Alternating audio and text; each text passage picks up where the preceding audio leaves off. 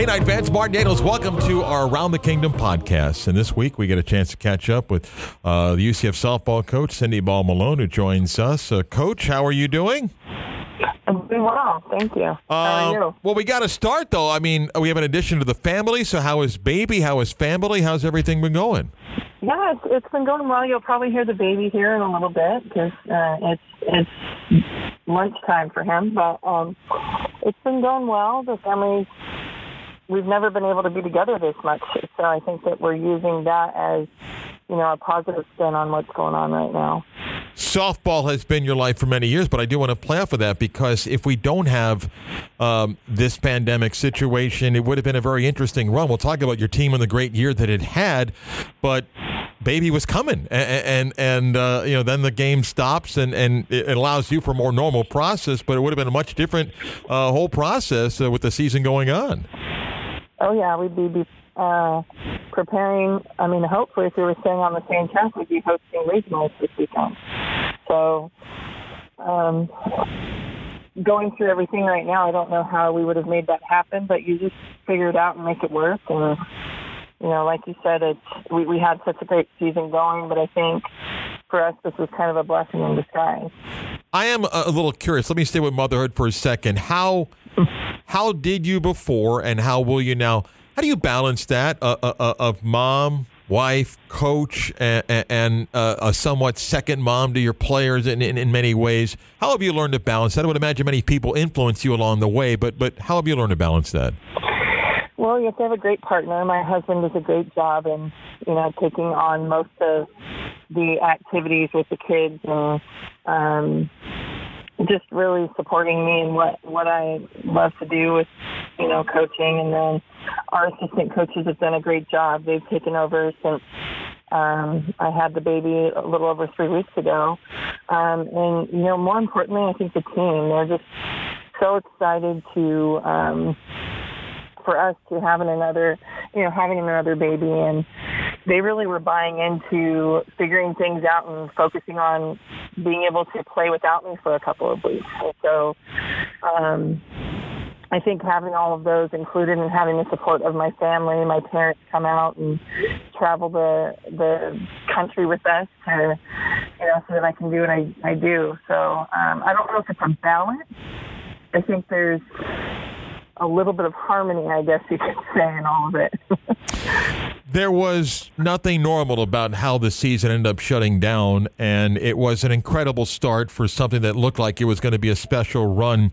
Can you share, though, when it became the reality that here's your team nationally ranked, playing so well, and all of a sudden, it could be coming any day, and then all of a sudden the season is shut down. We hoped they were going to get a chance to maybe get back, and then you realize that's not going to happen. What was that like? Yeah. Well, the Monday of kind of everything happening, the Monday of everything happening here, that week, I think it was like the 9th or the 8th, we were playing in Northridge, and the NCAA took the RPI out of us being ranked 7th, and we played our game, and we got all these phone calls on our messages to the game of, being ranked 7th, and then we went on and finished playing at Fullerton, and then we're getting ready to go to Ole Miss, traveling to Ole Miss, and my supervisor, Brandy Stewart, says, hey, we're going to send you back to Orlando. The games have been canceled. And so, to tell the girls, we were kind of in denial. We're like, hey, this is just for this weekend. They're going to figure things out. They're going to try to figure out, the fan base and what that looks like, and we'll get it going. So I think we landed and got back on campus at like 1 a.m. and just telling the team, like, this isn't over. I don't believe that this is going to be the end, because for me, I was in very, very much denial with, that's it. We're going to be done with this group, especially this senior class who has been so awesome. And then getting more news on Saturday, and then Sunday it was, the team had a little get-together to recognize the seniors. And then for us to tell them Monday, nope, spring sports have been canceled. that was, I think that hit us the hardest. I mean, here I was, a grown woman kind of tearing up and crying at my table because I'm going to have to tell this team, we're done. You guys did everything you were supposed to do. You're starting history. You're going, our goal was to be in the top 16, and, you know, they did all those things and they didn't get to live out every moment of it. So it was very sad, but at the same time, some of our team members got together and they said, we're going to continue playing on team. So we're team 19 this year. And they said team 20 is going to continue the legacy of team 19, and we're playing for more than just ourselves. Now we're playing for everybody. So, I mean, just having that group and what they did, it kind of brought it all back together, but it was a very emotional time for everyone. UCF softball coach Cindy Balmalone is with us. The team was 21-5-1, had the best start in program history, beginning of the year at 16-2. Let me just play off of that for a second. What were you most proud of as far as the performance in the field? I mean, you've built something in a short time at UCF. You have an idea of the type of team you want to build and the style of play. As you saw it get through 27 games, what did you like about the on-field performance that you know and hope carries over next year? We just kept getting stronger and better and, you know, getting more comfortable and figuring it out. And I think that very last game, we played against an opponent that beat us a couple days before. And we had 0 fans in the stands. And I think we played our most solid game. It was just about us. And so they keep talking about that. And I think they're going to continue to take that, everything they learned, and, you know, being in the top 10 ranked right now, they're ready to continue to keep preparing for that and prove that that's where we should be. What are your thoughts? Again, I kind of play off of that. The NCAA, really, I wouldn't say no choice. It was the obvious decision to do about spring sports and the opportunity for the eligibility of those to come back. I think you feel those players deserved it. I know it creates some roster challenges with incoming players, but your thoughts when that decision was made to say, hey, it's fair, we got to bring these students back or give schools a chance to bring them back.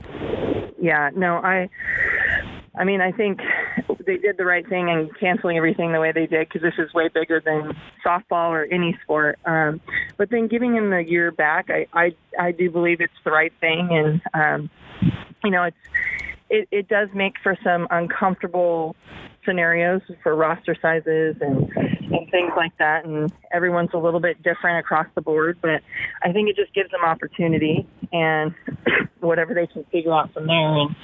And, you know, some of our girls are going to be able to come back, and some of them already have plans to move forward. So I think if I had to say it for a lot of those student athletes that are in their last game or in their last season, I think they deserve the right to finish out their season, and especially for a senior group like ourselves.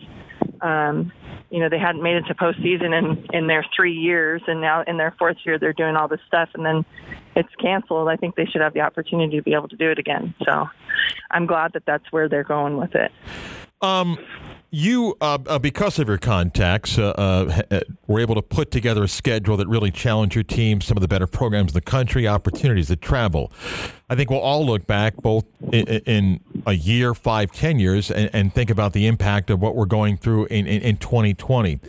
How might your sport change from a standpoint of scheduling, regionalization, or perhaps not traveling across time zones? I know it's early to think about that, but what thoughts do you have about what may come out of what we're seeing in 2020 for your sport? Yeah, I think the first phase that we're going to look at is just we're going to obviously have to make some cuts somewhere. And so for our group, I mean, as a whole, we're committed to trying to continue to have that same level of schedule that we had. So if we have to make cuts in other areas for the next couple of years to still keep that travel, we're going to try. But I think it's going to come down to what the whole, you know, softball, the NFCA, the NCAA, what they're going to tell us. And there are some schools that have already said they're not going to take a few trips, and they're going to try to keep everything within driving distance. But I know right now for us, we're still kind of in phase 1 of trying to do what we can, and we'll kind of just keep reacting to what our AD and our supervisors say, because I think they have the best plan set ahead for us. So we want to stay as competitive as possible, but at the same time, still understanding that this is way bigger than our sport, like I said before. Let me let you go with a few easier questions, and some that probably, depending on the hour of the day that you get asked, it's a different answer. Diaper changing. Have you mastered it, and is your husband good at it as well? Well, I'm lucky that my husband's great at it. So, yes. It's funny because you think like all the things you can do in softball that should be easy. I don't know if I've mastered it, but I've gotten pretty darn good at it because we've got 2 in diapers right now. So is Kaysen allowing you to have somewhat of a normal sleep schedule? What's the current sleep schedule like? Oh, wow. One of us passes out on the couch while the other one's feeding the baby between 11 and 1 a.m. And then the baby's been sleeping for about 5 or 6 hours at a time. And as soon as we get that baby down, the 2-year-old or the 4-year-old pitter-patters in. So it's a win if we get about 5 hours straight of sleep. Because of the young kids, if I said, like a common question goes, people say, well, what shows are you binge watching? The only stuff you watch are kids shows, right? You don't get a chance to watch anything else, right? Oh, no. We've the Disney movie Onward. We've been watching that quite a bit, and we like to watch it over and over again. But I have all boys, so I get to watch cars and planes and things that I'm not really interested in. Let me leave with this final question. Tonight, fans, and even to your players, and as we hope and expect somewhat normalcy as we move forward, what will you take of the 2020 team, this first version? As you said, there's another version to come, but what do you take away from this, and what do you want UCF fans to take away of the great year you guys had?